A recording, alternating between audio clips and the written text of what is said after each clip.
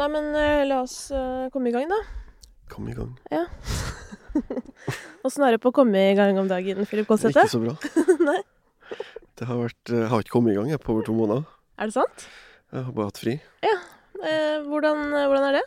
Digg. Det er jo, altså du jobber jo som produsent, og jeg har fått litt sånn spørsmål, eller det vil si, jeg inviterte til spørsmål før sommerferien. Det var sånn, hva vil folk ha mer og mindre av, og, ikke sant? Masse gode tilbakemeldinger, og veldig mange som tar mye tid, da, som jeg ikke har, holdt jeg på å si. Så det var litt sånn, skulle gjerne ha gjort alle disse tingene, men hva er det jeg kan gjøre noe med? Jo, for eksempel sånn gjesteønsker og den type ting, det kan jeg gjøre noe med. Og det viser seg jo at folk som hører på denne podcasten er veldig interessert i, liksom, musikken som helhet. Ja. Og da tenkte jeg sånn, nei, men da er tiden inne for å begynne på produsentlista. Ja. Veldig gøy å få komme. Så derfor er du her, Philip. Som en av de som har produsert veldig mye av den musikken som det norske folk har hørt på i løpet av de siste, hvor mange år har det blitt? 10 åra? Arif sa det på scenen i går på Øya. Ja. Så han en sånn moment hvor han snakket om at, fordi Kom så tok ferdig ble sluppet 28. august 2012. Ja. Og det er jo nå, basically. Ja. 10 år siden. Ja. Så han synes det var bare sånn, shit, fra det til å stå på hovedscenen, han synes det var gøy å liksom... Så den EP-en er vel, ja, det blir vel 10 år. Ja, det er rart å tenke på. Det var jo litt sånn vendepunkt også. Ja, det er jo starten på en måte. Ja. Med Urørt og hele den pakken der. Ja, men også kanskje litt sånn vendepunkt i norsk rap også, eller? Ja, uten tvil. Ja. Ja, hvorfor kan du si det med sånn selvsikkerhet? Jeg føler at på det tidspunktet, så, og det er jo ikke, jeg er jo ikke den eneste som, du har jo snakket med folk du også, som er enig med meg i det her, at han knakk en slags kode for norskspråklig rap, spesielt på bokmål, fordi Bergen hadde jo på en måte hatt en bølge og var godtatt, og de kunne si litt drøyere ting, og ting føltes litt mer naturlig. Mens når han gjorde den EP-en, så føltes det som det var noe som liksom falt litt på plass, at det føltes mer naturlig å bruke engelske ord plasser, og bare flowen hans, det var mye mer, kanskje litt mer amerikansk påvirket enn tidligere norsk rap da. Og produksjonene var jo, vil jeg si, kanskje litt ny i det norske landskapet. Ja. Ja, det var liksom da det plutselig ble sånn, oi, det er ikke lenger en egen sjanger som heter norsk rap, på en måte. Det var mer bare sånn, dette er hiphop, og det, altså på samme måte som annen type hiphop vi hører på fra andre steder. Det var i hvert fall litt min følelse da. Men hva var din rolle i Arif sin spedstart? Min rolle var, det var jo, hvordan blir det da? Vi laget den EP-en da, Kom så tok ferdig, da var jeg med i en produksjonstrio som het Taylors. Ja. Og så gjorde vi Halle. Hvem var det utenom deg? Det var meg, Petter Valen, som nå er min manager. Ja. Og Steinar, også da Seiem, for dem som har hørt om det. Ja. Så vi bodde jo sammen og hadde et slags kollektiv på Sankthanshaugen. Og der laget vi da de låtene som vi bidro med på den EP-en, og så gjorde Aksel da, den andre halvparten. Ja, altså X? X, ja. Så det var på en måte starten da, og det var vel da sånn Baus begynte å formes, og hele liksom uttrykket utviklet seg. Ja. Så, men det var litt komisk, jeg tenkte bare for det, jeg møtte jo ikke Aksel før den EP-en var ferdiglaget. Nei. Møtte jo han aldri i løpet av den prosessen. Nei. Før liksom det var ferdig. Ja. Men ja, så det var min rolle i den starten. Ja, og det var jo en ganske viktig rolle, vil jeg si. Ja. Ja.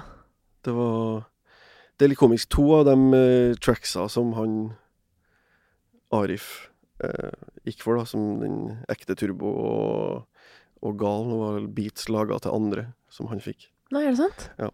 Hvem var det som egentlig skulle ha de? Ekte var det laget til Kave. Ja. Og gal gjorde en session med JR. Ikke sant? Så Jamshid da. Yes, ja, og dette her er jo sånn folk som jo, altså som vel, eller JR holder vel kanskje ikke på med musikk lenger? Nei, han har jo Look North og på ekte podcast og ikke sant? Hele den gjengen der. Så han er fortsatt for kulturen, om enn på en annen måte? I aller høyeste grad. Ja. Ja. Men det også gøy med liksom eller Aksel da, så alt som har skjedd fra da til nå med han også. Han har jo også gjort sinnssykt mye fete ting siden da. Både i hiphop, men også liksom begynt å jobbe mer utenfor rappmusikken da. Men hvordan har du det med det? Fordi det jo litt sånn der at når du med på ting som går bra, som du jo har vært med på i veldig stor grad, så kommer vel interessen også fra andre sider av bransjen, eller? Jo, overraskende. Så gjør du det. Hvorfor det overraskende? Nei, for det jo folk som du ikke hadde trodd kom til å like en ting, for eksempel. Da. At det veldig left for den personen. Eller artisten. Og så kommer den artisten og sier, hei, det her synes jeg var dritkult. Kan vi gjøre noe? Sånn, åja, vil du ha det her, liksom? Men hva det mest overraskende du har vært borte i den forbindelse? Ja, det kommer ikke jeg på nå. Nei, men sånn kan du komme på noe som har overrasket deg på din vei?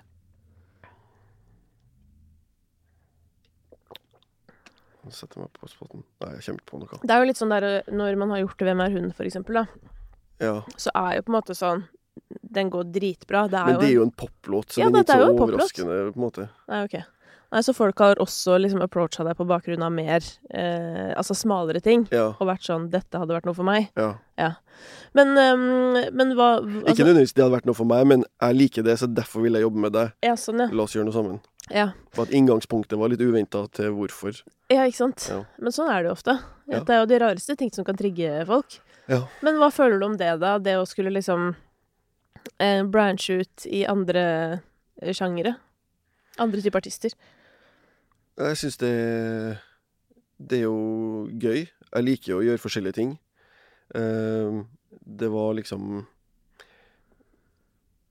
Det digg å kunne på en måte få utløp for noe med en artist, og så neste dag gjøre noe helt annet med en annen artist.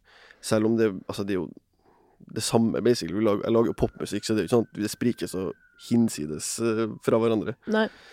Men jeg har på en måte funnet ut at det har vært en litt sånn inspirasjonskilde, og at hvis jeg har jobbet for lenge med en ting, så drainer det veldig, så blir du litt sånn utslitt av å bare holde på med det. Ja. Så det digg å kunne liksom bytte litt. Og sånn det jo i alle jobber.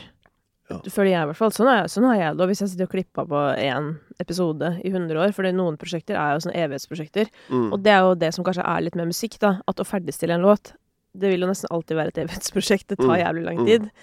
Kanskje den kommer dritfort, liksom. Men så skal det masse småbiter som skal på plass, da. Ja.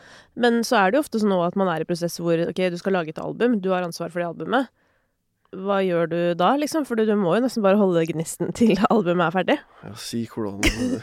Fortell meg den som klarer hvordan man gjør det. Ja. Men det krevende å skulle liksom jobbe på en ting over lenge tid. Ja, men hvor lang tid bruker man på et album? Det varierer. Ja. De jeg har vært del i, ja. Har ofte bikket år i alle fall. Ja, ikke sant? Og da man jobber jo ikke hver dag med den artisten i et år. Nei. Men det jo en prosess man sånn mentalt i hele veien. Ja. Jeg har bikket 2 år, tror jeg, på siste skiva til Stig. Ja. Men det var jo også kanskje litt spesielt. Pandemi da, med tanke på, ja, mye forskjellig. Men hva tenker du om, liksom... Jeg jo mer vant til å jobbe sånn at jeg får jeg får et prosjekt nå, da. Og alle prosjekter jeg har nå skal være ferdig før jul, liksom. Ikke sant? Ja. Det må gå fremover, på en måte.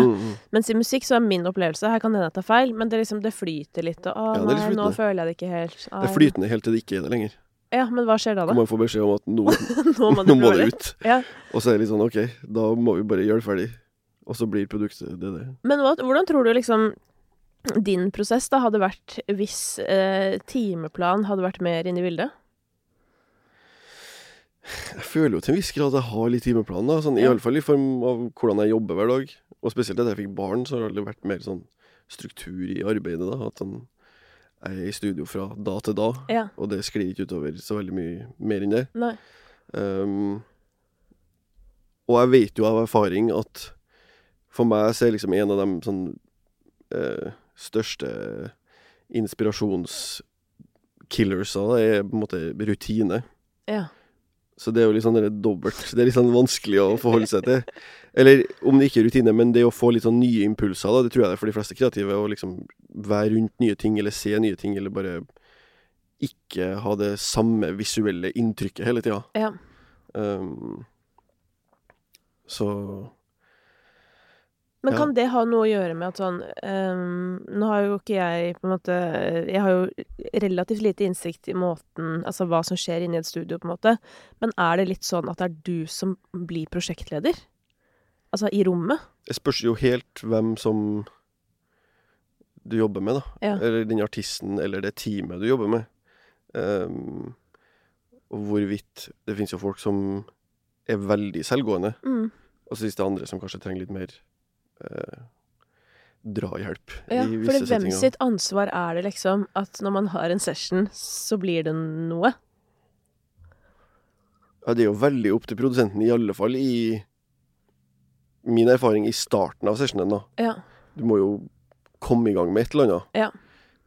Så det å liksom sparke og skape en stemning og en vibe for liksom rommet, at det skal føles trygt for artisten, og det skal føles naturlig at her kan vi bare kaste ut ideer. Og igjen, det går jo tilbake på hvem jeg jobber med, hvor erfaren den personen, eller hvor trygg den personen på meg fra før av, eller... men det blir jo både mitt ansvar å sørge for at rommet føles bare, her kan vi gjøre alt. Nå må vi sette i gang. Få opp et eller annet musikk som sparker en eller annen idé ofte da. Ja, for jeg bare ser for meg hvis det alltid på en måte opp til deg at du må være den med gnisten, hvis du skjønner, så jo det også litt sånn. Nei, da det jo sykt digg å møte noen som bare slipper i trynet og setter i gang et eller annet som du bare blir med på, i stedet for at du på en måte den som drar lasset. Ja, ikke sant. Men kan du huske noen sessions eller øyeblikk hvor du har følt skikkelig sånn der, nå bare flyter det, nå går det jævlig bra? Ja, jeg og Stig hadde en session med Ina Wroldsen. Ja. Det har jeg snakket med deg om før, og for så vidt. Det var på en måte for gøy til å ikke bli snakket om. Ja, jeg hadde jo gruet meg litt til den sessionen, fordi jeg superfan av hun, og hun sykt flink. Og her du inne på noe viktig, fordi jeg mener at hvis man ikke gruer seg til noe liksom i løpet av et halvt år, da gjør du noe feil. 100%. Ja. Og det var jo... og det var jo ikke nødvendigvis at... Jo, rommet fløyt jo, men det var liksom bare så god energi i rommet. Ja. Og man sitter bare og liksom litt sånn in awe av at, du så flink, ok. Jeg må bare fange det du gjør. Jeg trenger ikke gjøre så mye. Men hun på en måte pushet meg til kan du bare spille noe, og så begynte hun å synge med en gang, og så var ting i gang bare. Hva gjør man da når Ina Wroldsen sier, bare spill noe? Hva spiller du da? Det var bare spille noe da. Men hun sang jo på det første jeg gjorde, så det var liksom ikke, det tok ikke så veldig lang tid. Nei. Så den levde jeg på i uke etterpå, liksom i inspirasjon og gira på å jobbe mer. Ja. Så det var ganske gøy. Men hva det Ina har, tenker du, som spesielt? Hun har jo først og fremst en stemme da, hun kan bare synge hva som helst, og så tenker du bare, Jesus. Og så, jeg tror jo for min del så tror jeg og hun har mye sånn samme referansepunkt på ting vi liker. Ja. Så når hun begynner å synge, så blir jeg bare fan på en måte. Jeg blir bare sittende og sånn, som produsent så det på en måte din rolle å liksom være den som også kritisk da, og si liksom, nei, det ikke bra nok. Du må gjøre det på nytt igjen. Ja. Og med hun så var det sånn, ok, når skal jeg si det da? Det liksom, ikke for at jeg ikke torset det, men jeg har ikke noe, bare gjør det liksom. Ja. Og det tror jeg, det var en veldig gøy opplevelse, å kjenne på den, liksom bare sånn, alt vi gjør fett, så det var bare gøy på en måte. Ja, og så det jo et eller annet også med at når noen leverer på så høyt nivå, så stiller jo det også krav til din egen levering. Så må liksom skjerpe deg. Ja. Det synes i hvert fall jeg uten at det føltes sånn i øyeblikket, fordi det var bare avslappende. Ja, men det gøy, det jo mer at du bare sånn, at man kanskje får enda mer lyst til å opptre på imponerende vis, fordi at du liksom rundt noen du kanskje tenker flinkere enn deg selv, og da det sånn, jeg må følge etter dette på en måte. Absolutt. Men skrev dere da til Stig, eller? Da skrev vi til Stig, ja. Ja, ikke sant. Ja, men når skal vi få høre det? hvem vet? Ja. Musikkbransjen. Men det er vel kanskje strengt tatt opp til meg å gjøre ferdig først, eller? Ja, for nå har du 2 måneders ferie. Ja. Det er jo det er jo sånn lærere har det. Ja, nei, men jeg trengte det nå. Ja. Jeg trengte en pause etter jeg på en måte har hatt et halvt år i starten av året hvor det har vært litt sånn traust og vanskelig å komme i gang, og vanskelig å finne det vi snakker om, inspirasjon og glede i ting, da. Ja. Så det har vært digg å bare ta den der, legge det fra seg. Ja. Og så skjønner jo jeg også at det er en luksus jeg kan ta som kanskje ikke alle kan gjøre. Ja, fordi hvorfor kan du ta deg den luksusen? Ja, si det. Har råd til det, da. Akkurat nå i hvert fall. Ja. Det er morsomt at du synes det er litt flaut å si at du har råd til det. Det er sånn... Ja, det er jo sånn det... Men det er jo som du sier, ikke sant? At sånn... du har jo laget masse musikk. Noe som har gått veldig bra, noe som har gått medium, liksom. Det er jo mange små elver som på en måte renner inn i en felles inntektsstrøm. Og det er jo derfor mengde også er viktig. Ja. Ikke sant? Ja, uten tvil. Katalog. Ja. Ja, absolutt. Det ser man jo på låter som man kanskje ikke trodde var inntektsbringende. Inntektsbringende, ja. Men sånn, jeg så nettopp på en sånn der, jeg gikk inn på Tono og så på en sånn der oversikt. Ja. Og da er faktisk nummer 1 med Emilio min mest utbetalende låt. Er det sant? Og det hadde jeg aldri kommet til å trodde. Men den har ligget så lenge på radio og har lista på P1 og alt mulig rart. Så den har bare generert veldig mye, da. Ja. Og det er jo en sånn låt man ikke hadde tenkt. Du kan spørre hvem som helst, og ingen har kommet til å gjette at det var min mest kjennende låt. Nei. Men altså, er det bare på radio, eller generelt din mest innbringende låt? Nei, det er nok bare på radio. Ja, ikke sant? Ja. Fordi hva er den mest innbringende låta du har gjort?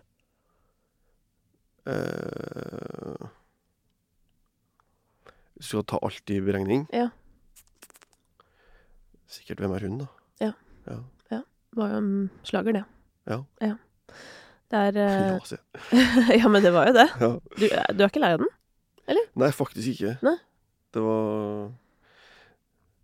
Altså, sånne øyeblikk som i går, når Arif spilte live, og du får reaksjonen på låta du har gjort, da. Det er jo også veldig sånn... shit, kult. Altså, jeg tenker for at når jeg hører, for eksempel Arif, da, eller ser Karpe-dokumentaren, eller, ikke sant, så får jo sånn, jeg blir jo så berørt at jeg holder på å daue, så jeg tenker jo sånn, shit, tenk hvis man er en del av det. Man må jo bli helt overrumplet med følelser, liksom.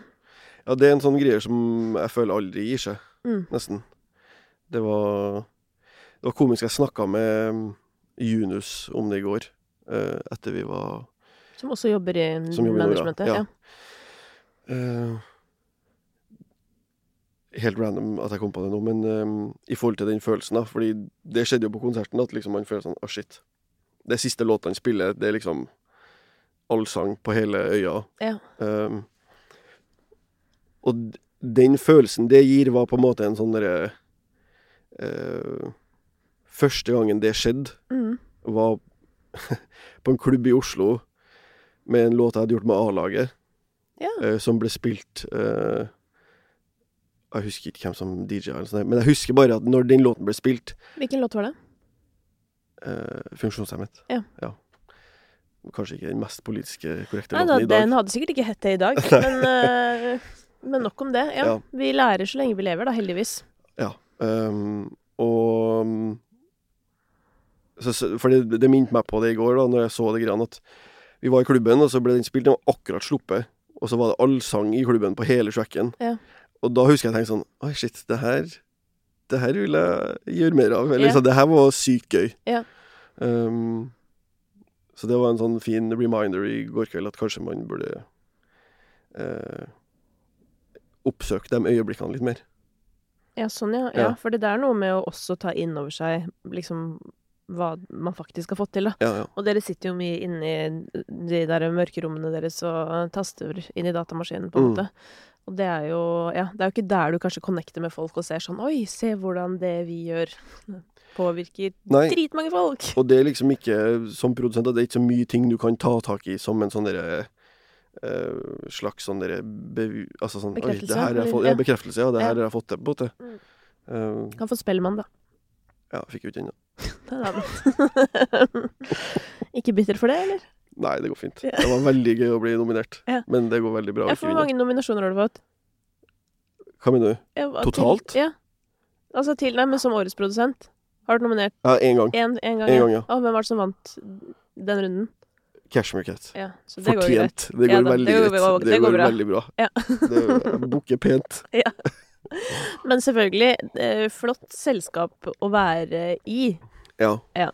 Det er jo en slags, altså man kan jo diskutere den prisen i mente, føler jeg, på hvor relevant den er lenger, eller hva man føler om prisen. Men det er jo en slags, for meg, som har holdt på med det her i stund nå, så har det alltid vært en slags sånn der, det er jo en accomplishment, og det føltes gøy å bli nominert. Ja. Og det var digg å kjenne på at det på en måte var nok. Jeg trenger ikke å vinne den, det var veldig gøy å være en del av samtalen, og liksom få den nikket, da. Ja. Ja, altså, jeg prøver å si at sånn, selv om jeg er veldig glad i å snakke om ting, både positivt og negativt på en måte, så grunnen til at jeg gjør det, er jo på grunn av kjærlighet. Ja. Så for eksempel sånn, hvis jeg melder noe om Spellemann som jeg tenker burde vært annerledes, så er det fordi jeg bryr meg, fordi jeg oppriktig har lyst til at den prisen skal fortsette å være veldig stas å få, og at jeg er veldig glad i tradisjoner, eller du vet sånn der, jeg elsker hver gang vi møtes, jeg elsker Stjernekamp, men det er jo også derfor, og Grand Prix for den saks skyld, men det er jo derfor jeg blir helt sånn der, at det bobler i meg, hvis det er noe jeg føler sånn der, hvorfor gjorde dere ikke det i stedet, eller hvorfor tenkte dere ikke sånn, eller, ikke sant? Ja. Det vekker et eller annet i deg som du har lyst til å, jeg må si fra. Ja, men med kjærlighet da. Ja, absolutt med kjærlighet. Men liksom, hvor mye følger du med på andre produsenter? Nei, jeg føler jo jeg har litt oversikt. Ja. Hvem er det som er oppe og nikker om dagen? Hvem er det som har dratt på jobb mens du har dratt på ferie? Oi, det er sikkert mange. Produsenter om dagen, for nå sier jeg jo at jeg har grei oversikt, men jeg er jo veldig dårlig på, liksom, jeg hører på ting når det kommer, og sjekker ut liksom New Music Friday og sånn når det kommer ny musikk. Men jeg hører jo veldig sjelden på musikk forbi det. Har det blitt til i alle fall, jeg vet ikke hvorfor det er sånn, men nye nå, nei, jeg synes jo Andreas Bakkevig superflink. Som er han som gjør Ramon mye, Han gjør en ny en. Jeg synes Benji, altså Benjamin da, som er også hos Nora, helt sykt flink. Det er jo komisk for meg å se på, for det er litt sånn der, shit, dere er bare akkurat fylt 20, liksom, og så er dere her allerede på nivå av kunnskap, skills og alt mulig rart, som er liksom sånn, føltes som jeg akkurat hadde startet på det tidspunktet selv. Så det er gøy å se og tenke litt på hvor langt, det her kan sikkert nå ganske langt da. Ja, men de har jo hatt også en helt annen tilgang på teknologien. Du må jo tenke det at sånn når de startet, så var det jo på en måte, altså, alt det har tilgjengelig, og da du startet, så var det jo nærmest hardware, ikke sant? Jeg vil jo kanskje si at jeg er første generasjon typ sitter på rommet og lager beats da. Første generasjon data? ja, men du skjønner hva jeg mener. Liksom, den der hjemmeprodusenten som satt og den første, altså jeg kjøpte jo meg den første iMac'en som kom med GarageBand. Ja. Og det var sånn jeg startet. Ja. Så den hadde jeg også, men ikke bare det, jeg var i boden min i går, og der fant jeg en gammel Zoom recorder med sånn mange, hva heter det, herregud, med mange spor, liksom, men fysiske, ikke sant? Ja. Og en sånn der Yamaha-greie, for jeg hadde ikke råd til MPC, så jeg hadde en sånn annen, men som på en måte basically liksom var det samme da. Og den Yamaha, hva er det den het? RS7000 eller noe, jeg husker ikke hva den het, men i hvert fall den tingen der, lagde jo jeg beats på, som liksom var med på mitt album i 2003, hvis du skjønner. Det er bare veldig rart å tenke på. Endelig at du ga ut album i 2003. Var det 2003? 2? Ja, noe sånt rundt der da, i hvert fall. Det er fortsatt helt sykt. Ja, det er jo helt sykt, men fortsatt er det jeg som må svare på. 20 år siden. Hæ? 20 år siden. Ja, fortsatt er det jeg som må svare på hvorfor er det ingen jenter som rapper. Ingen jenter som rapper? Ja, eller få da. Noen finnes jo. Ja da, men det er artig at det er alltid de som gjør det, eller har gjort det, som blir spurt. Som om det er vi som sitter på svaret. Altså, vi har jo gjort det, eller gjør det. Så det er jo på en måte feil crowd å spørre. Men hvis du skulle, altså som produsent så har jo du faktisk litt sånn innflytelse når du kommer til å skulle finne nye talenter og løfte de frem. Ja. Hvis du kunne funnet en ny artist nå, hva slags type artist skulle det vært? Ja, hvordan type artist skulle vært? Jeg tror jo det hadde nok vært noe R&B-artist av noe slag. Ja. Jeg føler jo det at hva jeg vil og hva markedet vil, er jo ikke sikkert alltid henger sammen. Nei, la meg høre om det. Hva er det som... Men jeg synes jo det mangler en kvinnelig norskspråklig pop, urban stjerne, da. Ja, stjerne, ja. Men er det Ylva, på en måte? Eller tenker du... Det kan godt være. Ja. Eller er det en annen type stil? Altså, er det en sånn du snakker om i Sverige, for eksempel? Jeg sier Molly Sandén, da. Ja. Hvor er den på en måte, norskspråklige superstjerna? Og det tar jo tid å bygge. Ja. Så Ylva har uten tvil potensialet til å bli det. Ja. Men det er liksom, den mangler, da. Ja. Og det synes jeg er rart. Ja, men der føler jeg liksom at men det kan hende at dette her er den norske mindreverdigheten vi kommer inn på nå, da. Overfor svenskene, på en måte, for vi har jo alltid litt sånn, ja, vært litt sånn bak. Men det er på en måte at sånn som med Molly Sandén, for eksempel, så føler jeg sånn, hun har så innmari hele pakka, da. Og så i tillegg til at det er jo veldig pop, ikke sant? Ja. Og hun kan gjøre de mest poppa poplåtene. Men så kan hun også liksom gå og gjøre en R&B-aktig låt med Stig med veldig troverdighet. Og hvorfor kan hun det? Det har jo å gjøre med hele utstrålingen hennes, ikke sant? Personene og altså vocal abilitiesen hennes, så hvor hun synger, og du må bare godta det, ok? Ja, det går bra. Ja, det går fint. Ja. Bare gjør det. Ja, men fordi det her er jo spennende, for det er jo sånn som jeg føler jo at det er veldig mange norske artister som på en måte har det i sånn, altså at råmaterialet er der, på en måte. Sånn, Julie Bergan også er en artist jeg ofte tenker sånn, hvorfor har du ikke slått gjennom ordentlig internasjonalt? På en måte, fordi jeg føler sånn, det er jo en pakke der som hos alle andre jeg føler er dritkjente, liksom. Så jeg blir veldig sånn, hva er det? Ja. Og ikke relatert til Julie nødvendigvis. Nei. Men sånn generelt, så tror jeg det i hovedsak, hvis du har alt annet, så begynner det å grunne i at låtene ikke er gode nok. Ja. Dette er interessant at du sier, for at jeg tror jeg har nevnt dette her tidligere, men jeg tror det var for et par år siden, en eller annen sommer, så... Ja, nå er det så... Dette er litt sånn dårlig referering, men jeg snakket i hvert fall med en norsk fyr som jobber med låtskrivere i USA. Ja. Ja. Og som har blant annet jobbet med de som har skrevet Peaches og alt sånn. Og han sa nettopp dette, nemlig. At sånn, det er så mange bra artister i Norge, liksom sånn Astrid Sigrid, det er sånn... Det er ingen grunn for at ikke de skulle kunne bli liksom Tove Lo og Dua Lipa, egentlig. Det er låtene som står mellom de og det. Ja. Jeg er enig. Men Men også si Sigrid da har jo de låtene også, som har gjort at hun har fått en internasjonal karriere som den Don't Keep My Vibe og Stranger, så det er liksom låter som er sterk nok til å virkelig bryte ut av landet da. Ja.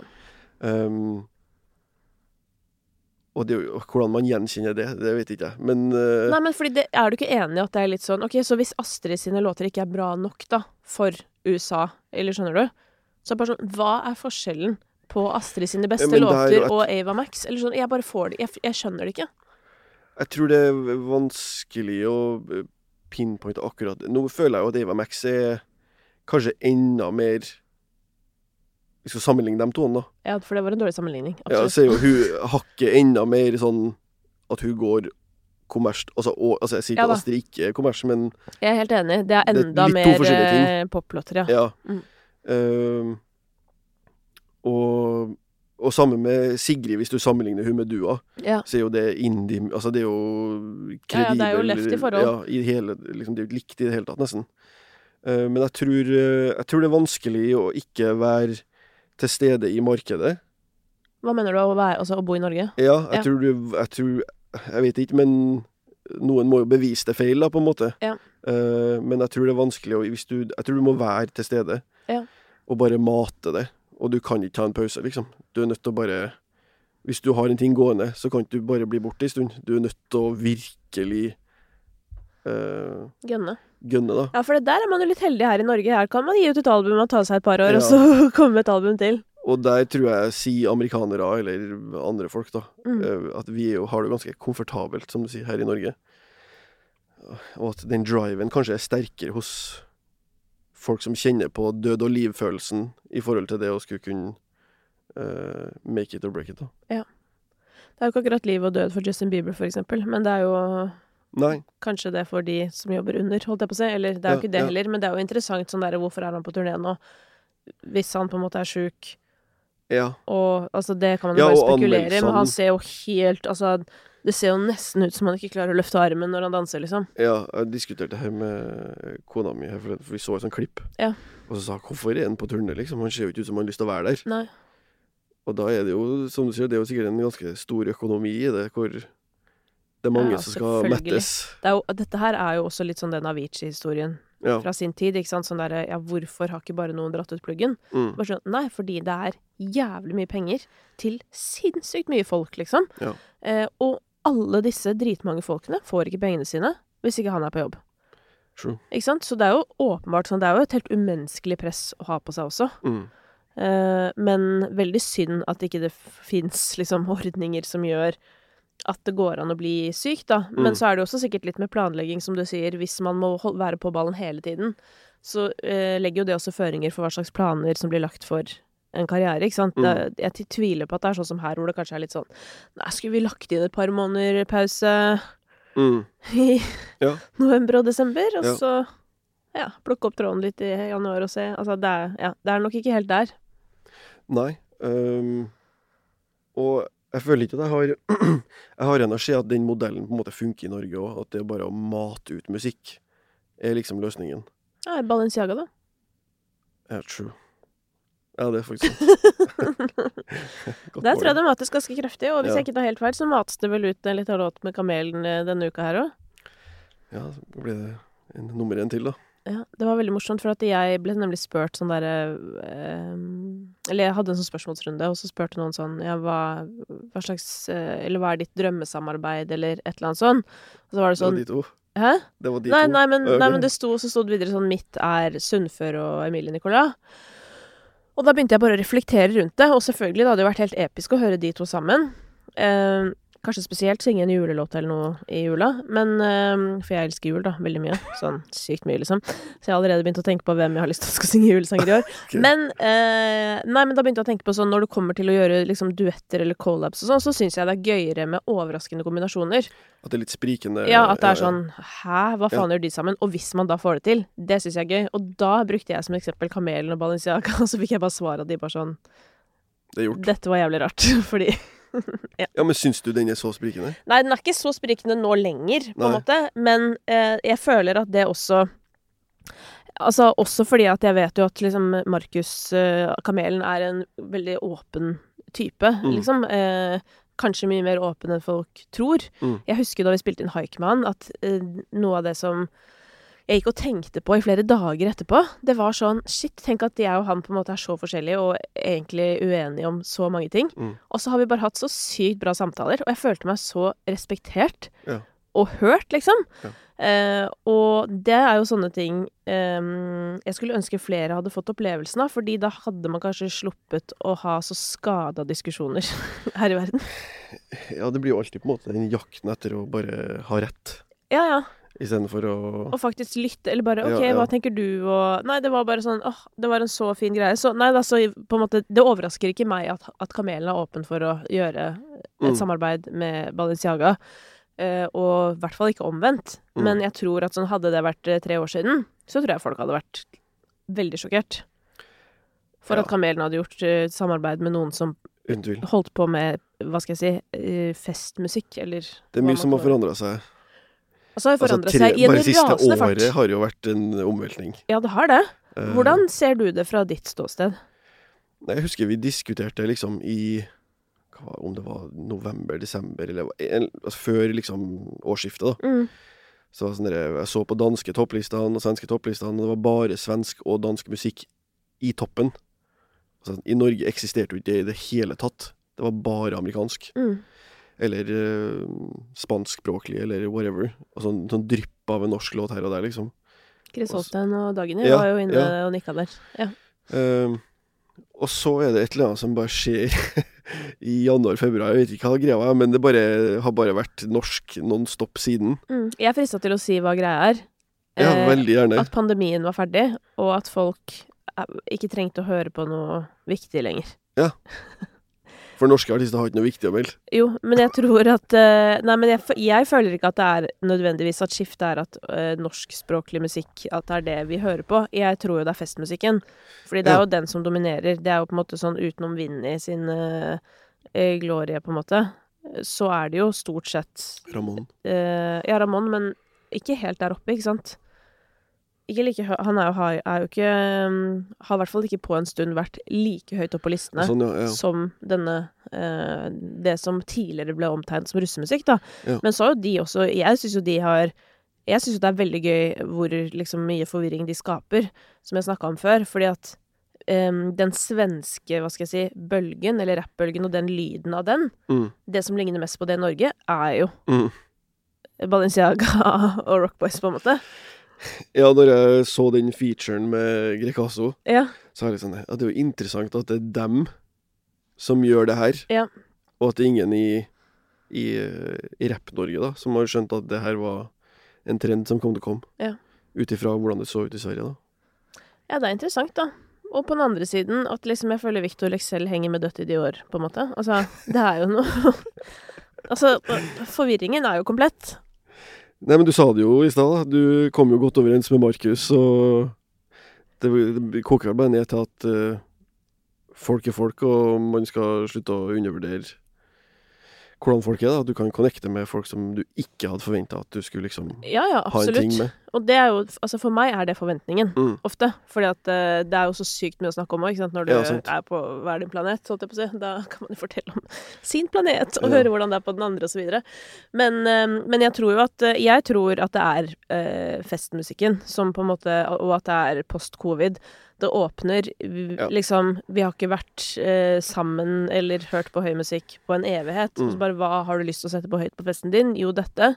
Så snakket jeg jo med Spotify, som var sånn, de trodde at det skulle gi seg etter russetiden. Fordi det er jo det de har sett tidligere år, ikke sant? At det får oppsving, og så går det ned igjen. Men det jeg tror Spotify helt har glemt å tenke på i den forbindelse da, er at det er første festivalsommeren på dritlenge. Det er første sommeren folk skal gjøre liksom gøye ting med mange andre folk, og hvor det er aktuelt å sette på høy musikk, liksom. Og vorspiel og alle disse tingene her. Sånn at russetiden har jo på en måte bare dura videre inn i sommerferien. Så spørsmålet er vel heller, hva skjer nå? Hvor lenge kan det På en måte, fordi nå er det varmt i en uke til, og så er det høst, liksom. Og hva skjer da? Går vi tilbake i gode gamle depresjonen? Ja, det er jo det som er spennende, da. Men Balenciaga har jo allerede solgt ut Oslo Spektrum, så det er samme for de. Ja, det er helt sjukt. Det er sjukt. Det er kult at det går an, da. Ja. Ja. Men hva syns du? Altså, du har jo sjekka det ut, fordi du hører på hva som kommer ut. Hva føler du om musikken? Jeg liker det. Ja. Hvilke kvaliteter hører du? Nei, du kan jo ikke nekte for at det er catchy. Det er jo, de vet jo hva de driver på med. Ja. Og kanskje forskjellen nå da, fra hva som er vant til russemusikk, så har du jo et lydbilde som er mer appellerende til, eller som vi snakket om, det minner mer om musikk som man har hørt på ellers også. Så de har på en måte klart å kamuflere det litt. Også budskapene de snakker om, det er ikke nødvendigvis like i trynet ditt lenger at vi snakker om en russebuss. Og det er mye mer sånn, altså de sier jo drøye ting, det er ikke jeg sier, men du føles ikke som du setter på en russelåt i samme grad som du gjorde før da. Men når det kommer til det her med å si drøye ting, jeg har jo en teori om at veldig mange av de som lager på en måte noe mer russemusikk da, eller som lager musikk med drøye tekster, at de på en måte ikke selv lever det livet de formidler. Og det er jeg nysgjerrig på som produsent, hvis du sitter i studio med meg da, for eksempel, som du vet er dronningen av Politisk Korrekt, og lederen av Ungdom mot narkotika. Og så begynner jeg liksom med sånn litt sånn diskriminerende mot en eller annen gruppe mennesker. Ja. Snorter noe greier fra noe tids og noe greier. Syns du det er lættis, eller tror du hadde liksom sagt ifra? For meg så har det med intensjon og setting å gjøre. Så hvis du skulle ha, la oss bruke deg som eksempel da, hvis du skal ha gjort det, og i det programmet du var med på. Ja. At det var Altså settingen. Norges nye megahit. Ja, Ja. og at jeg skjønner fra Altså, det er veldig tydelig for meg at nå skriver vi en køddelåt, på en måte, og det her er gøy. Så hadde ikke jeg hatt noe imot det. Ok. Men jeg synes jo det er viktig at en artist som på en måte vil framstå som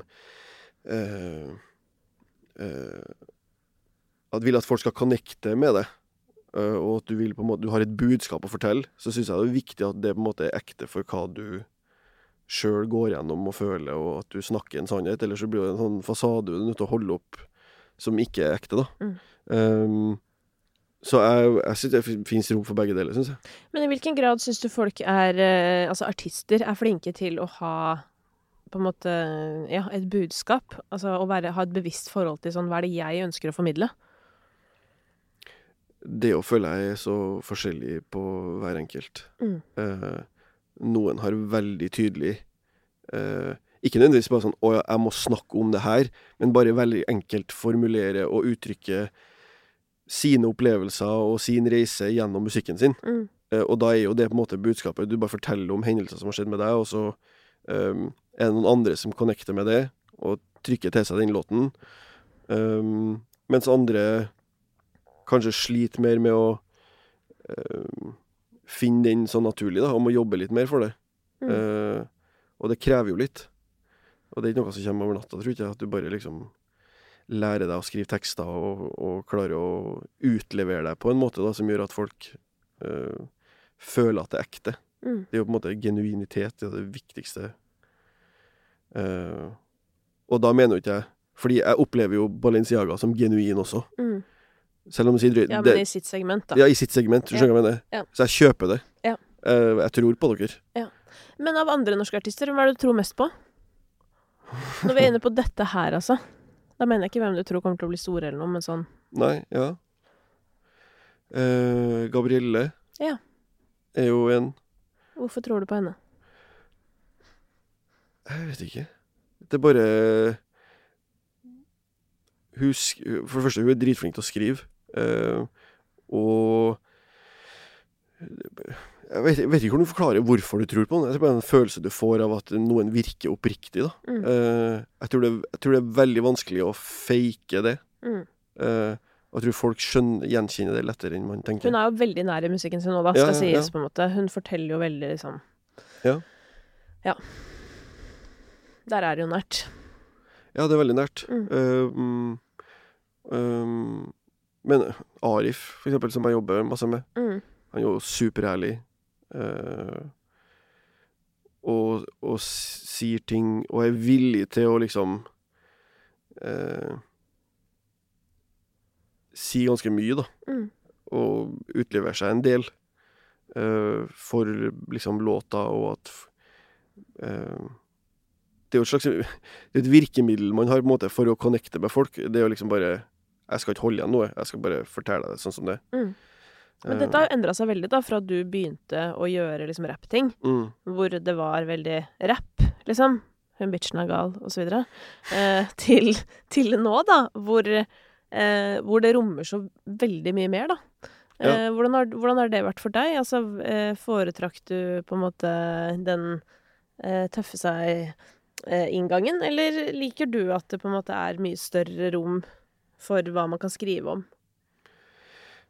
Nei, jeg liker jo definitivt at det er større rom for hva man kan skrive om. At det er plass til mer, men det betyr jo ikke at jeg ikke liker tøffe seg approachen til det. Nei. Men at det er mulig å kunne gjøre begge deler er jo et stort pluss. Ja, for det har jo blitt ganske mykt, denne rappmusikken opp igjennom. Og jeg hadde en liten refleksjon her om dagen, og jeg satt og tenkte på sånn, er det Chirag som liksom går hardest nå? Ja, han gjør jo definitivt en god jobb. Ja? Ja, han for det, altså litt med sånn hvordan jeg tror ikke fleksing i det vi er vant til at det var før, er like attraktivt for folk lenger. Det er ikke like attraktivt. Jeg tror ikke det. Nei. Men, så Lil Wayne på sitt beste. Ja, men sier Chirag da, som jeg føler jo at han flekser. Det er bare om ting som er mye mer sånn relatable, og om noe viktig. Ja, ja, nettopp, og det er ganske nært, og liksom det er ikke på, han flekser på en måte med å si at han jeg trenger ikke den klokka. Jeg har grått hår, men jeg er fet. Ja, jeg har paff på en måte. Altså, skjønner hva jeg mener. Ja. Han gjør noe viktig med fleksen sin da. Ja. Og jeg tror det er mye mer Men Karpe, har du vært noe involvert der? Ja, med Mars. Ja.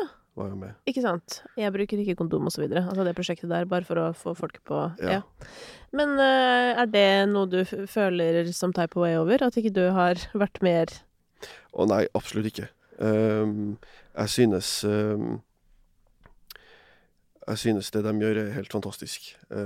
Og har ingenting annet enn liksom respekt og Men hadde du digget å være med på det? Ja, men jeg er litt...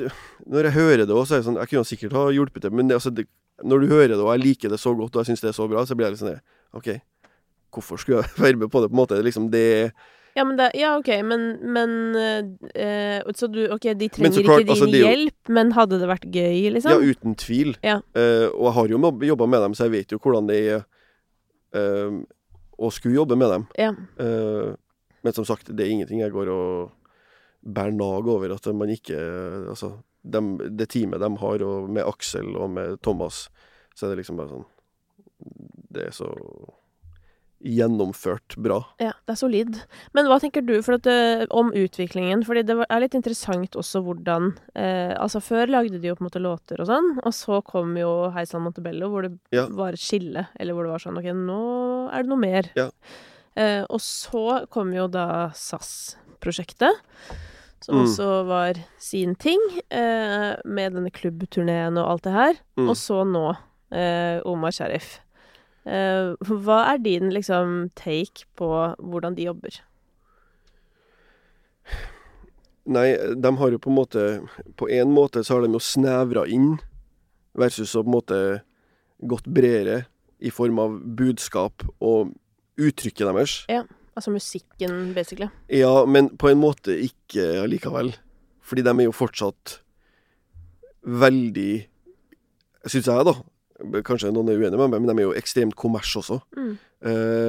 Så selv om de nå synger om ting som kanskje ikke hele Norge kan relatere til, så har de kommet så djupt inn i liksom den norske sjela at folk connecter med det fordi det er dem. Ja. Og ja, jeg tror de er bare kløktig, er det man sier? Ja, at de det er et ord. Jeg vet ikke om noen vet hva det betyr, men smarte, lure. Og det er liksom, de kan på en måte være, det føles ikke kalkulert. Og det kan sikkert gå til at ting de gjør også er det, men det føles ikke som negativ ting, for det er på en måte bare... Nei, det er vel heller, det føles planlagt, ja. Men som du sier, det er ikke noe gærent med det. Nei. Det føles jo like fullt veldig autentisk. Ja. Men det er jo det jeg bare ikke klarer å fri meg fra. Sånn, jeg har alltid likt Karpe, liksom, men jeg har nok aldri likt Karpe mer enn jeg gjør nå. Og det er jo fordi at jeg er så fascinert over sånn, hvordan er du liksom faren til alle, på en måte? Eller sånn, ish. Og så er du fortsatt... Du er den som pusher det. Du er den feteste. Ja. Hvordan gjør man det, liksom? Ja, si det. Det er en ting de gjør som de prøver jo aldri å på en måte kopiere noen. Og de har jo virkelig en tydelig sånn visjon for hva de vil uttrykke, og har, som sagt, teamet. 2 stykker som er kanskje de beste i landet på å få til det de vil, da. Og det bare... Ja, de er så egen i det de gjør, at det står så høyt og sterkt. Man trekker alltid imot ting som på en måte ikke er som alt annet, da. Men har du sett dokumentaren? Nei, det har jeg ikke sett. Nei. Den vegg, ja. Ja, nei, for at jeg var litt sånn, da jeg så den, så tenkte jeg med en gang sånn, nei, shit, tenk når andre artister skal se den, for jeg trodde andre folk kom til å få knekken av å se dokumentaren. Bare fordi at liksom, hvordan skal man få til det der, hvis du skjønner? Men samtidig så tenkte jeg sånn, men hvis du er på et bra headspace, så tenker du jo heller, shit, så inspirerende. Ja. Fordi at dokumentaren viser jo på en måte også hva som ligger bak å komme dit de er i dag. Og der er jo litt av utfordringen, føler jeg i dag, at hvis du går i studio med en fersk artist nå da, som kanskje har fått litt hype, eller som på en måte ting går bra, så er sannsynligheten stor for at den personen på en måte ikke skjønner hvorfor går det ikke bedre.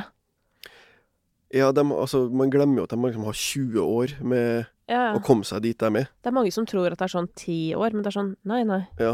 Det er 20, liksom. Og det er over 20, det er nesten 25. folk føler at det skal gå på en måte sånn for dem. Ja. Men de har spilt overalt i Norge. De har gjort all slags musikk. Det har bare vært en sykt lang reise, som nå er da den dokumentaren og det huset og alt de gjør. Ja. Og det er ikke noe man bygger over natta, liksom.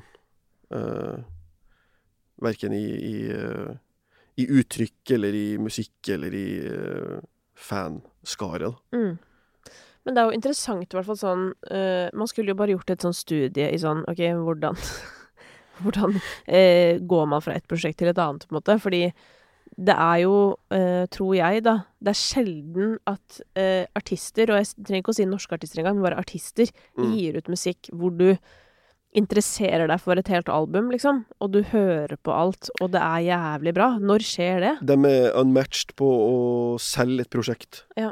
De har en story hver gang, og det er gjennomsyret i alt. Så hvis Magdi sier en liten ting i et vers der, så det er en merch-ting de selger ved siden av. Og det er liksom, det er rosa griser overalt, og det er liksom så musikkvideo. Det er en rød tråd gjennom hver minste ting. Ja. Og det er jo noe jeg tror folk verdsetter, å kunne forsvinne inn i den verdenen og bare bli en del av opplevelsen. Og det er ingen som toucher dem på. Nei. Det å sette opp en låt på en måte, og ikke, altså låten også bra, men alt rundt er bare liksom sånn. Ja, men det, altså alt rundt, det kan jo på en måte et PR-team gjøre, hvis du skjønner, og som er gode på det, men det som fascinerer meg er liksom at musikken er så on point da, og etter så mange år, og bare holde den gnisten der oppe, og etter du ser dokumentaren og du skjønner enda mer av dynamikken mellom de to, så er det også sånn der, det er jo sikkert også hele grunnen til at det blir som det blir, ikke sant? At det blir bra, fordi det er motstand der, og jeg lager jo en podcast med Thomas Alsgaard og Helene Olafsen, og de kommer jo fra idrettens verden, ikke sant? Og Thomas er veldig sånn på at sånn der, du får ikke gode resultater hvis det ikke er en kverulant i rommet. Sånt. Det er sånn, det blir ikke dritbra av harmoni. Det kan bli bra, liksom. Ja, men du blir ikke best. Og det synes jeg er så interessant. Fordi at vi er jo en kultur, altså, eller vi norske folk, liksom. Du skal jo på en måte ikke, det skal ikke gnisse. Nei. Det er flat struktur. Ja, og hvis det er noe sannhet i det da, at det blir man ikke best av, så er jo det veldig interessant å se på sånn samfunnsnivå, sånn, ok, er det derfor ikke Norge har IKEA? Eller sånn, er det derfor, altså man bare begynner på hele den lista, liksom, i tillegg til at vi selvfølgelig har det jævlig bra, så hvorfor i helvete skal vi trenge å gjøre noe spes, på en måte. Men det er, jeg synes det er veldig spennende da, og ikke at man skal liksom krangle, men sånn, det der å tenke på at sånn, kanskje man burde ha en kverulant i rommet? Ja, det har jo tydeligvis funket for dem. Ja, for du er ikke en kverulant i rommet. Om jeg er det? Nei. Jeg kan jo være det. Ja, du kan være det. Hvis du tenker på sånn låtbasert, ja. Så tror jeg noen kan synes jeg er det, ja. Åja, det er spennende. Hva er type ting du henger deg opp i? Hvis jeg ikke synes melodiene er gode nok, eller hvis liksom teksten ikke er bra nok, eller da sier jeg jo fra. Ja. Det er jo på en måte jobben min. Ja. Hvordan legger man frem det? Du vet den teksten der.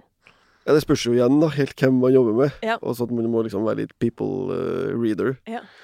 Men med folk jeg er trygg på, så har ikke jeg noe issue med å si fra ganske sånn, nei, glem det, gjør det på nytt. Ja. Fordi til syvende og sist, så er jo jeg der for at du skal høres best mulig ut. Ja. Og hvis du da har valgt å komme til meg, så tenker jeg at da vil du jo ha min input. Ja. Så da må jeg jo få lov til å gi den da. Ja, men det er veldig viktig, men det er jo litt sånn der man kan være, eller nå har du holdt på i 100 år, liksom, men, ikke sant? Men sånn for en ny produsent da, ikke sant? Så er man kanskje redd for sånn, å nei, tenk hvis de ikke liker meg hvis jeg sier, og det jo veldig synd, for det jo sånn der, jeg vil jo ha deg fordi du deg. Ja, men det er noe du må lære da, Ja. erfaring. Du må bare gå i rom og gjøre 1000 sessions og skjønne at det liksom, Ja, men det en del av apropos jobben. det, burde man gå i rom og gjøre 1000 sessions med 1000 forskjellige folk, eller? Jeg tror det kan være bra, samtidig som at jeg tror det fint å ha noen som man jobber på noe liksom tettere med da. Ja. Fordi det to forskjellige, eller det jo det samme man gjør, men det slags,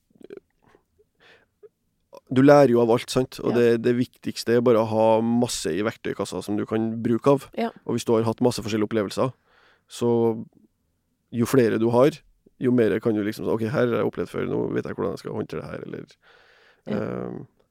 og alle sammen forskjellige. Ja, det jo derfor det viktig å tørre å gå på hesten igjen, holdt jeg på å si, hvis det har vært en dårlig opplevelse. Ja, Ja. uten tvil. Men denne Questen, ja, som du leter etter, dette her jo, tenk hvor mange artister og produsenter og sånn, som kommer i denne situasjonen. Som bare får sånn, nå må jeg ta meg pause, og bare, ok, hva gjør jeg nå for å sette meg selv i gang igjen? Hvor begynner man? Vær så god. Det hadde jeg jo visst det da, så hadde jeg jo suttet i studio nå og jobbet. Det men sånn av erfaring, Ja. Så jo litt det jeg sa, at det med liksom nye inntrykk har vært en sånn god forløsende ting for meg. Men akkurat den gangen her, så har det vart litt lengre, føltes litt tyngre, altså det har vært liksom en sånn litt mer sånn omfattende følelse. Men jeg vet ikke, jeg prøver å ikke stresse for mye med det heller. Og så har jeg begynt å gå i studio igjen. Ja. Det bare at jeg har ikke booket inn masse sessions fremover. Så liksom bare finne ut litt, ok, hva jeg vil jobbe med fremover, og så prøve å heller ta den approachen, i stedet for bare kjøre på. Og her du inne på noe veldig viktig. Ja.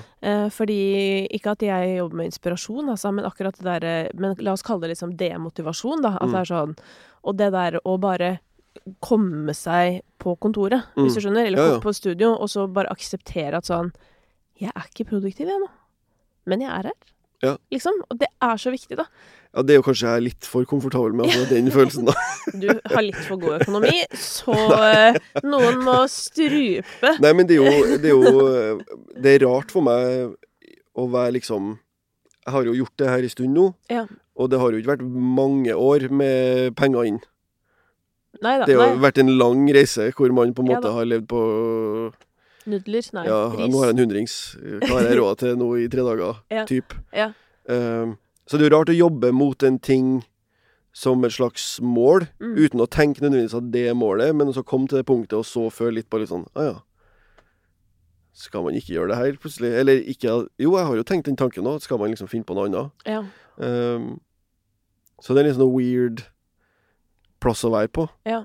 Og liksom har chaset noe hele tiden. Ja. Også når du på en måte kommer litt til en sånn komfortabel situasjon, så det sånn, nei, kanskje ikke hva annet finnes. Ja, men det finnes jo andre ting også. Men jeg tror mange hadde blitt lei seg hvis ikke det hadde blitt så veldig mye mer Philip Kolsæter-produksjoner fremover, da. For du jo favorittprodusenten til veldig, veldig mange folk. Både lyttere og artister. Ok. Ja, men det hvis du sier det.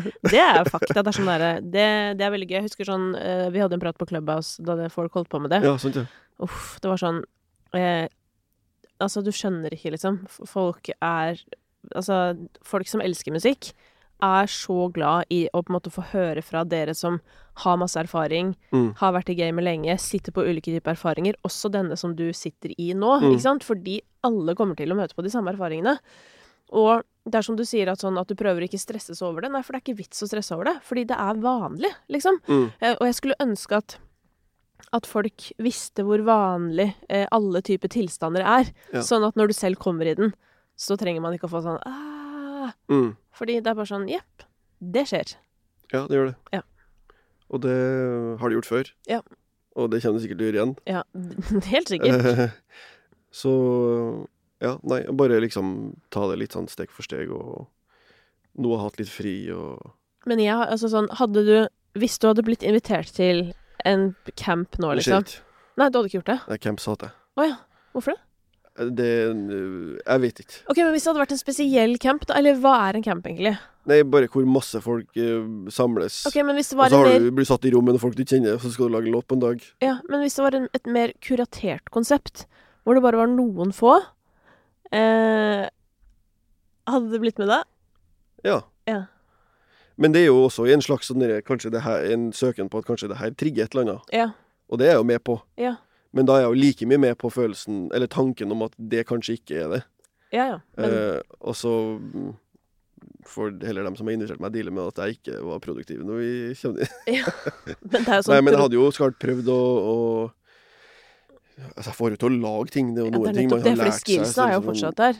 Men det virker jo nesten som du er på søken etter, liksom, ja, at du er på søken etter noe nytt på en eller annen måte. Altså et eller annet ja, som du sier, den der, at du vil skape den Molly Sandén, liksom. Ja. Og bare, hvor er den personen, og hvem er det?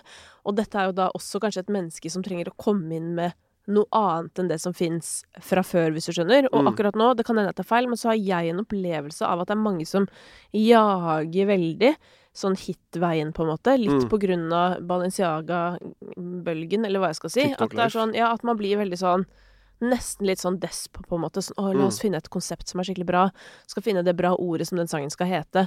Det skal være enkelt, det skal være sånn, altså det blir så mange regler, i stedet for å bare sånn, hva føler du? Eller hva har du lyst til å fortelle? Altså, at man kanskje i enda større grad har begynt å begynne i en litt annen ende, enn kanskje der man pleide å begynne det.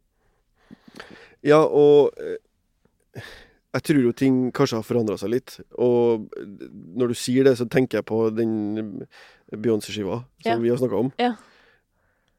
Og hvorfor jeg tror, for du er sjokkert over at folk ikke liker det. Ja. Men jeg tror det blir for komplisert. Ja, men det var, jeg kastet jo til og med brannfakkelen at jeg mener at det er alt som er feil med verden, at folk ikke liker den skiva. Ja.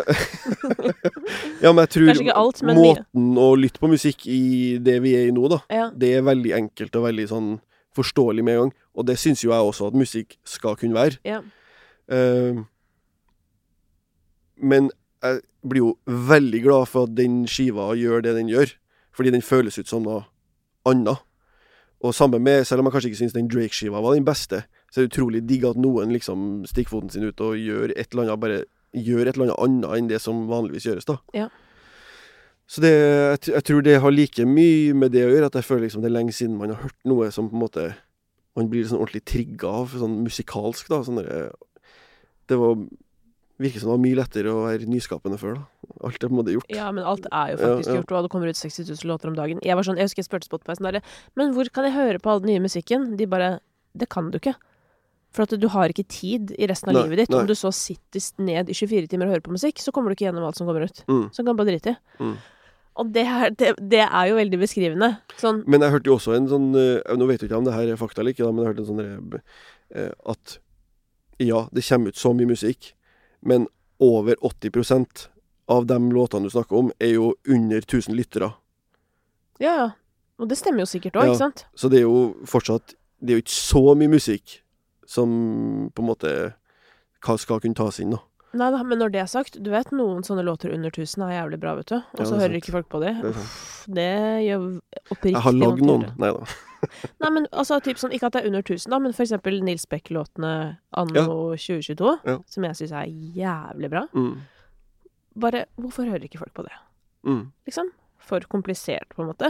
Men det er jo det der at, ikke sant? Men det skal også sies at nå er vi jo på vei inn i litt sånn, eller det er jo strømkrise, og sånn kriser, krig, og så videre.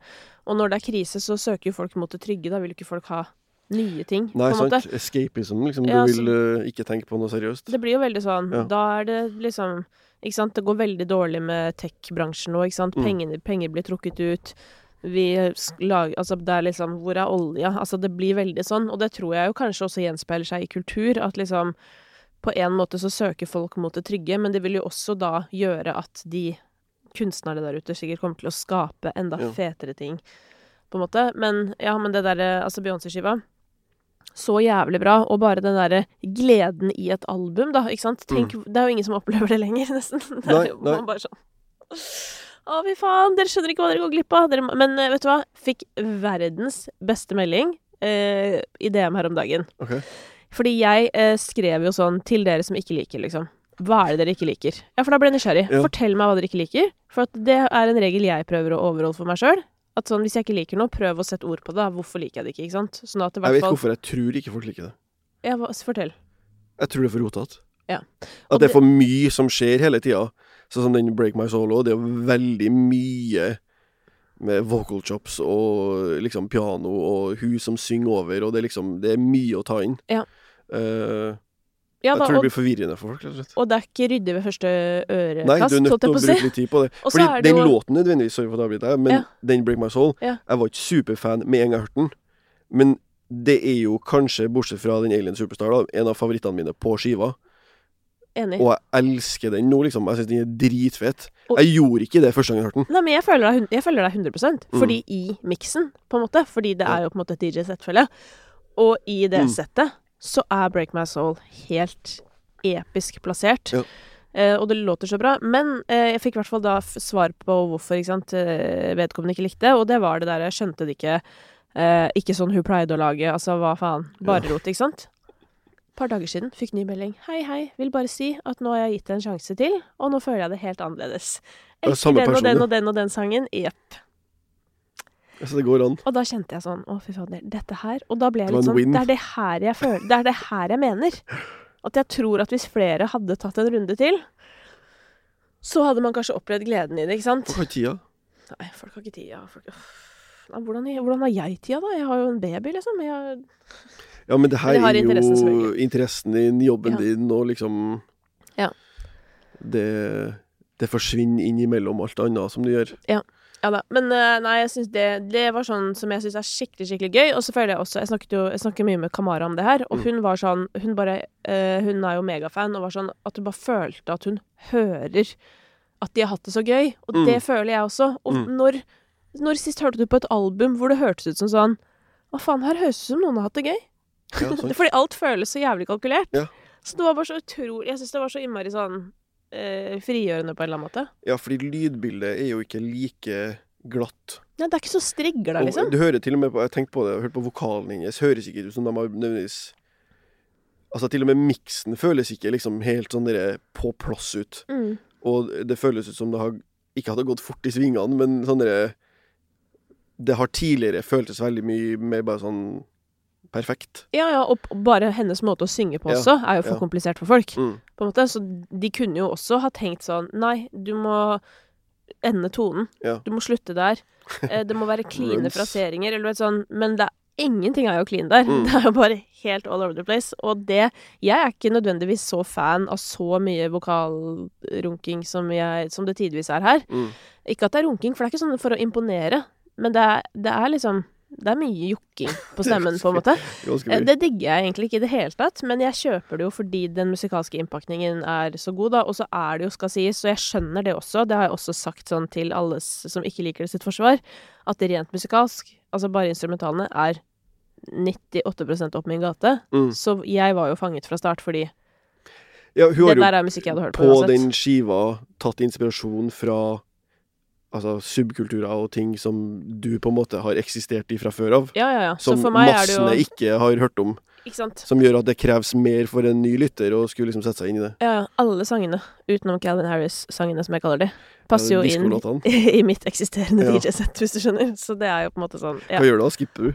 Nei, fordi at akkurat mellom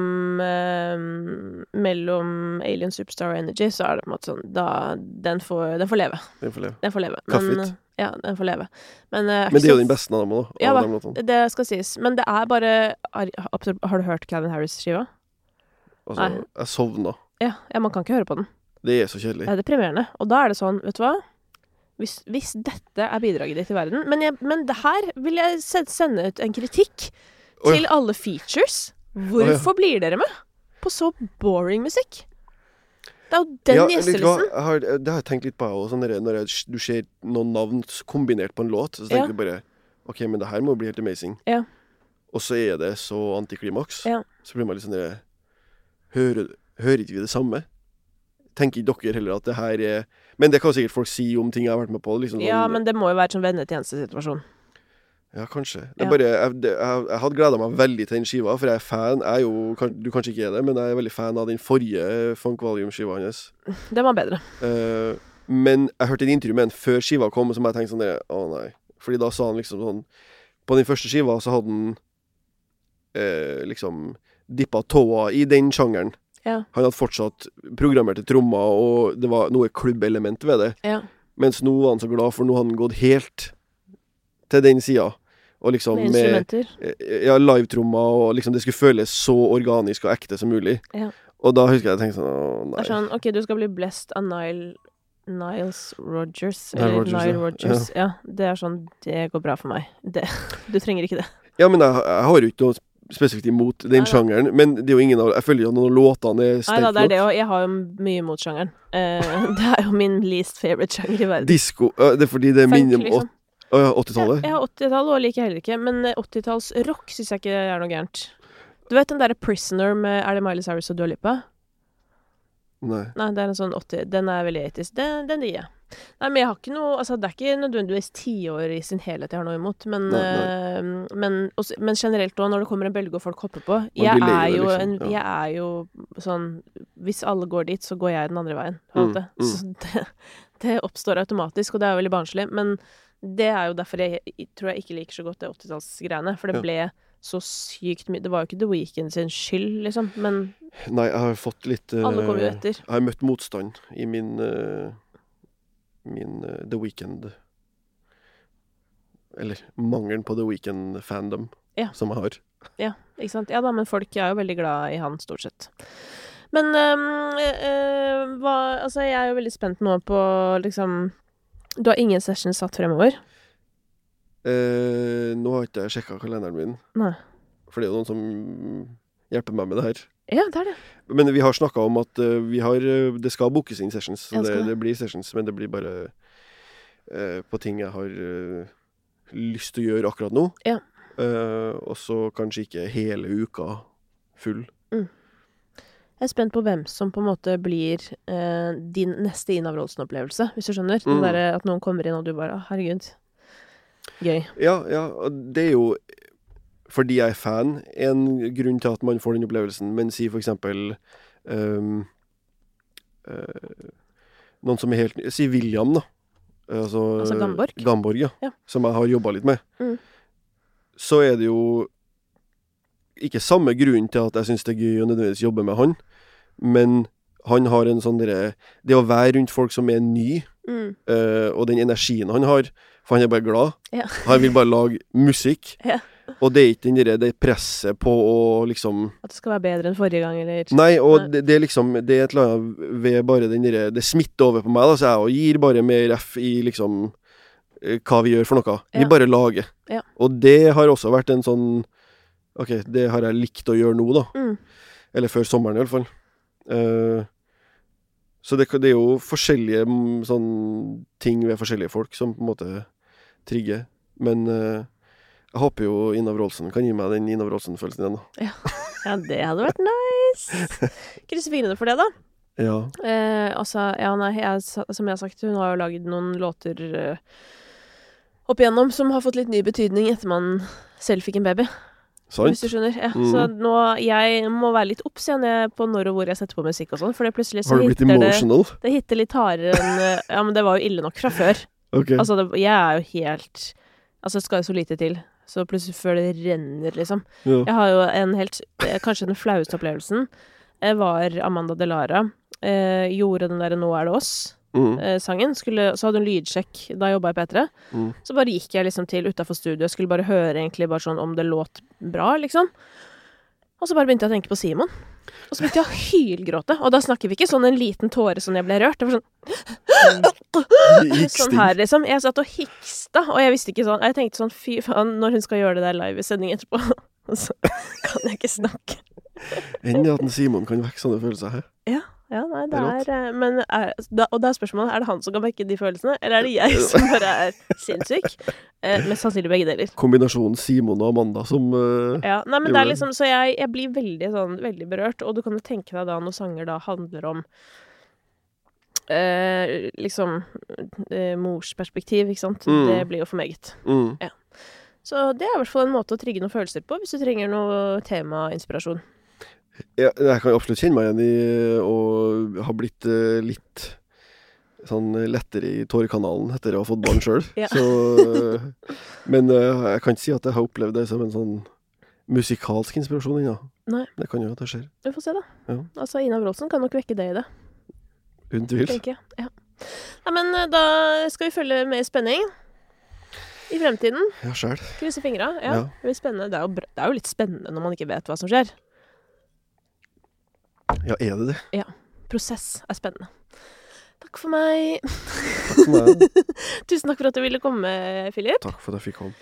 Og så skal vi alle sende krefter til inspirasjonsguden. Takk. Ja. Jeg trenger det. A lot can happen in the next 3 years. Like a chatbot may be your new best friend. But what won't change? Needing health insurance. United Healthcare Tri-Term Medical Plans are available for these changing times. Underwritten by Golden Rule Insurance Company, they offer budget-friendly, flexible coverage for people who are in between jobs or missed open enrollment. The plans last nearly 3 years in some states, with access to a nationwide network of doctors and hospitals. So for whatever tomorrow brings, United Healthcare Tri-Term Medical Plans may be for you. Learn more at uh1.com. When you make decisions for your company, you look for the no-brainers. And if you have a lot of mailing to do, Stamps.com is the ultimate no-brainer. It streamlines your processes to make your business more efficient, which makes you less busy. Mail checks, invoices, legal documents, and everything you need to keep your business running with Stamps.com. Seamlessly connect with every major marketplace and shopping cart. Schedule package pickups and see your cheapest and fastest shipping options from different carriers, with rates up to 89% off USPS and UPS rates. And with the Stamps.com mobile app, you can take care of mailing and shipping wherever you are. Make the same no-brainer decision as over 1 million other businesses with Stamps.com. Sign up with code PROGRAM for a 4-week trial, plus free postage and a free digital scale. No long-term commitments or contracts. That's Stamps.com. Code PROGRAM.